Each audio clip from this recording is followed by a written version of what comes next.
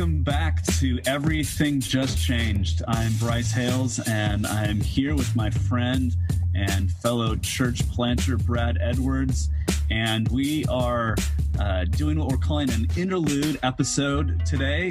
We finished up season 1 about a month ago, and we are going to pause to sort of reflect on what we've done so far in this podcast before we bring you season 2.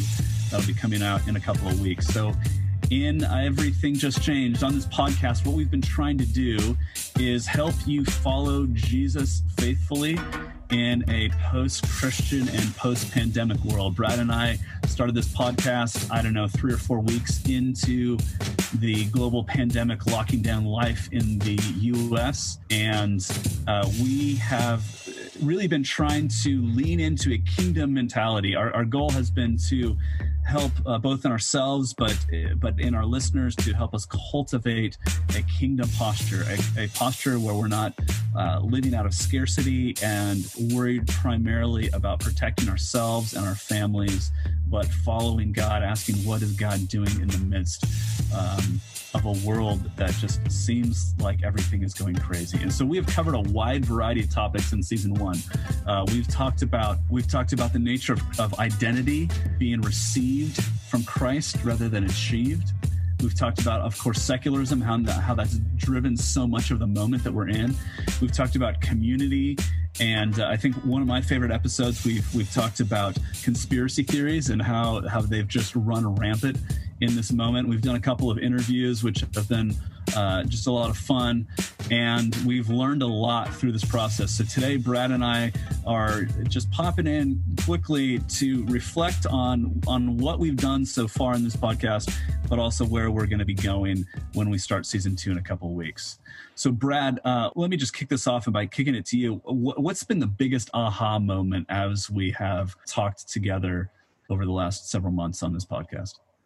Yeah, well, and I think it's helpful to especially name how this did not go in so many ways the way we expected, right? On top of a pandemic and a global pandemic that none of us have ever had any experience in the middle of that dumpster fire, we had kerosene poured on top of it with the murder of George Floyd and the racial justice unrest that has been kind of also plaguing the country. Yeah, it's hard to even remember at this point, but I remember the moment in the second half of March when very quickly the coronavirus kind of shut everything down nationwide in the U.S. And there was this moment, I feel like, initially of people feeling like, okay, we're all going to pull together, we're all going to get through this, and we're going to be stronger and better for it when we come out the other side. And if that wasn't the case nationwide, it certainly was the hope of a lot of Christians. Yes. That like God would use this to bring people back to the church.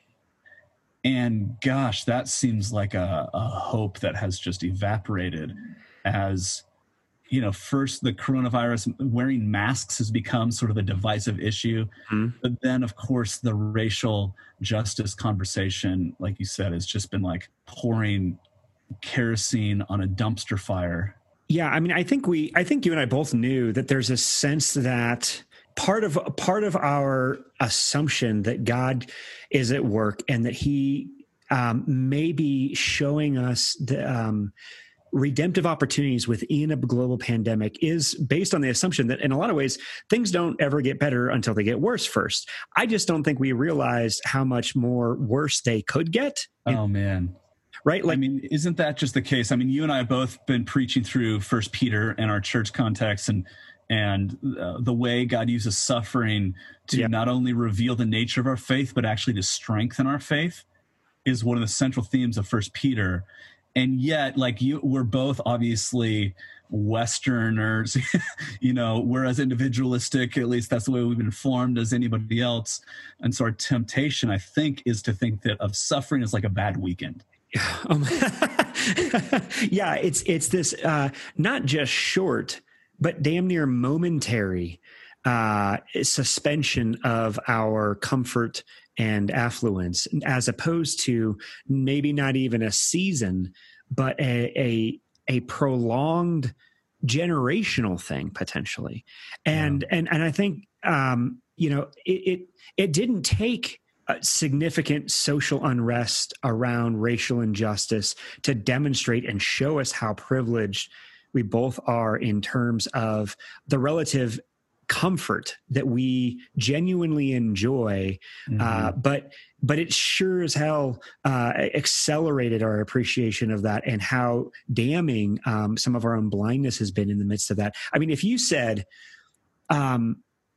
paint a picture, a caricature of division and polarization that you think this country could, like, at its worst get to. Like if you had gone back to late 2019 and said, paint that picture. It probably would not have actually come close to what we're currently experiencing. The caricature of 6 months ago is our present reality. And that is, man. And I think, so I think all of this had to, to go back to your question, like what's this been like? What have we learned? How are we processing this?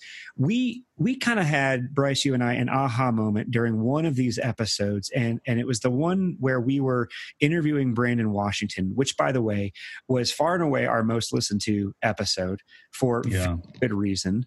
And Brandon is an amazing and humble human being who is able to articulate things from so many different perspectives and across a huge, broad audience. That is incredibly well-spoken, incredibly gracious, incredibly rooted in Scripture. And one of the things that he said in particular that just hit us between the eyes was when he told this illustration about how his HOA paid for a tree trimmer to come by and trim all the trees in the front yards of his entire neighborhood. And they hesitated at one tree in particular. And so he came outside to ask, like, hey, why aren't you trimming this tree? And he explained it is a domesticated fruit tree. He was surprised when they said it was a fruit tree because it had not borne any fruit. And I think he said it was a pear tree or something. Yeah. But he said, it's never borne any fruit. Why is that? And the arborist said, it's a domesticated fruit tree. It has had the fruit-bearing genes bred out of it because the fruit, like they want the tree to look nice, and it's easy to maintain. Certain fruit trees are just easier than others, but they bred the fruit-bearing aspect out of it because the fruit was too inconvenient and messy. And a fruit tree that actually bears fruit is annoying. You're right. And in the moment, Bryce, you and I were like, oh my gosh, we totally understand what you're saying with this. Like, this is the church and how we, the church has become domesticated in a lot of ways. But the thing that was percolating in my head that we ended up talking about after we were done with the formal interview part was so many people at my church especially, but both of our churches are there in part because they are frustrated with a domesticated church. And in a lot of ways, we kind of, caught them on their way out of evangelicalism toward a secularism that promised more fruit that looked like the kingdom fruit that Jesus teaches about as it pertains to economic flourishing and the least of these and the care for the hungry, orphans and widows, shalom in society, mutual, holistic, comprehensive human flourishing. And I think there's also one aspect of it is just the aesthetic. There's a beauty to like a sort of an aesthetic beauty to a lot of the kind of kingdom without a king, to again reference Mark Sayers' phrase, path of the secular life. And the question that we began asking kind of with that episode is two things. One, as Brandon articulated, how can a fruit tree that bears no fruit in any meaningful sense still be called a fruit tree? Right? What is going on in the church that we are so reticent and so domesticated? What has domesticated the church such that we're not bearing the fruit, particularly, especially, but not only in the area of racial justice, and that is also driving people out of the evangelical church.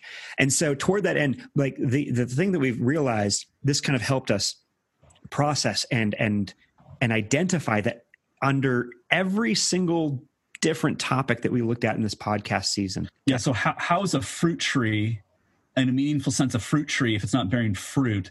One of the things I think that that I've been praying for in the midst of this pandemic and crisis, and that we've talked a lot about, Brad, is that there's not a lot we can do about the world or the nation or the culture in general. But my hope and prayer for the church is that the church is going to be a calming presence, bringing the aroma of Christ into the midst of a chaotic situation. And man, like that I think we can objectively say that has not been the case. Yeah. I feel like no matter what topic you're talking about in the midst of this, whether it's, weird, straining gnats out of our soup, or whatever the analogy should be, when it comes to critiquing and therefore not participating in protest or advocacy around Black Lives Matter because of supposed Marxist roots. I heard somebody say that we actually everything to the point of meaninglessness. Absolutely, right. And rather than being a redemptive presence within these movements and conversations that seeks to unify through grace, we have stood apart from it, saying, you need to get your crap together such that we won't impurify ourselves by participating. Yeah. And let's be clear. I mean, some of these movements, like they need some reforming. They need the gracious presence of those who are following the King Jesus into these places, into these conversations, into these moments, because the alternative is simply just destruction. No, absolutely. And that's the thing. Like there is no movement outside of the church that we will ever have 100% alignment with. Right. And yet the fact that we are waiting for somebody else to spark that movement rather than contributing to it and sparking it ourselves is damning. And it is illustrating the contrast between a domesticated fruit tree and what a fruit tree is originally DNA-wise intended to produce, right? So, okay. So you said there were two aha moments. So the one is in what meaningful sense is the fruit tree a fruit tree if it's not producing fruit? In what meaningful sense is the church if it's not bearing fruit? That's the first aha. What's the second? Yeah, I mean, we don't really necessarily have, right? The difficulty is we don't have an answer to that question, right? In so many ways, Jesus is what defines the church, and yet Jesus has said through his word in James, faith without works is dead. And so, what then is the problem and the root? Like, why in the world how did the church get to be domesticated in the church in the first place?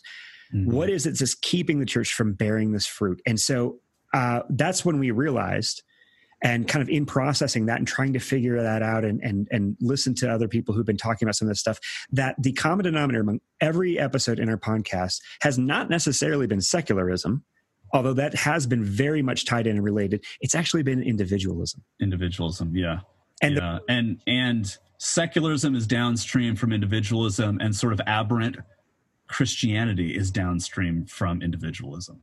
Yeah, I mean, what we would say is and this is what we're trying to tease out and process right now is, you see in American culture, and especially a American majority culture, right? A bifurcation of individualism having two primary expressions.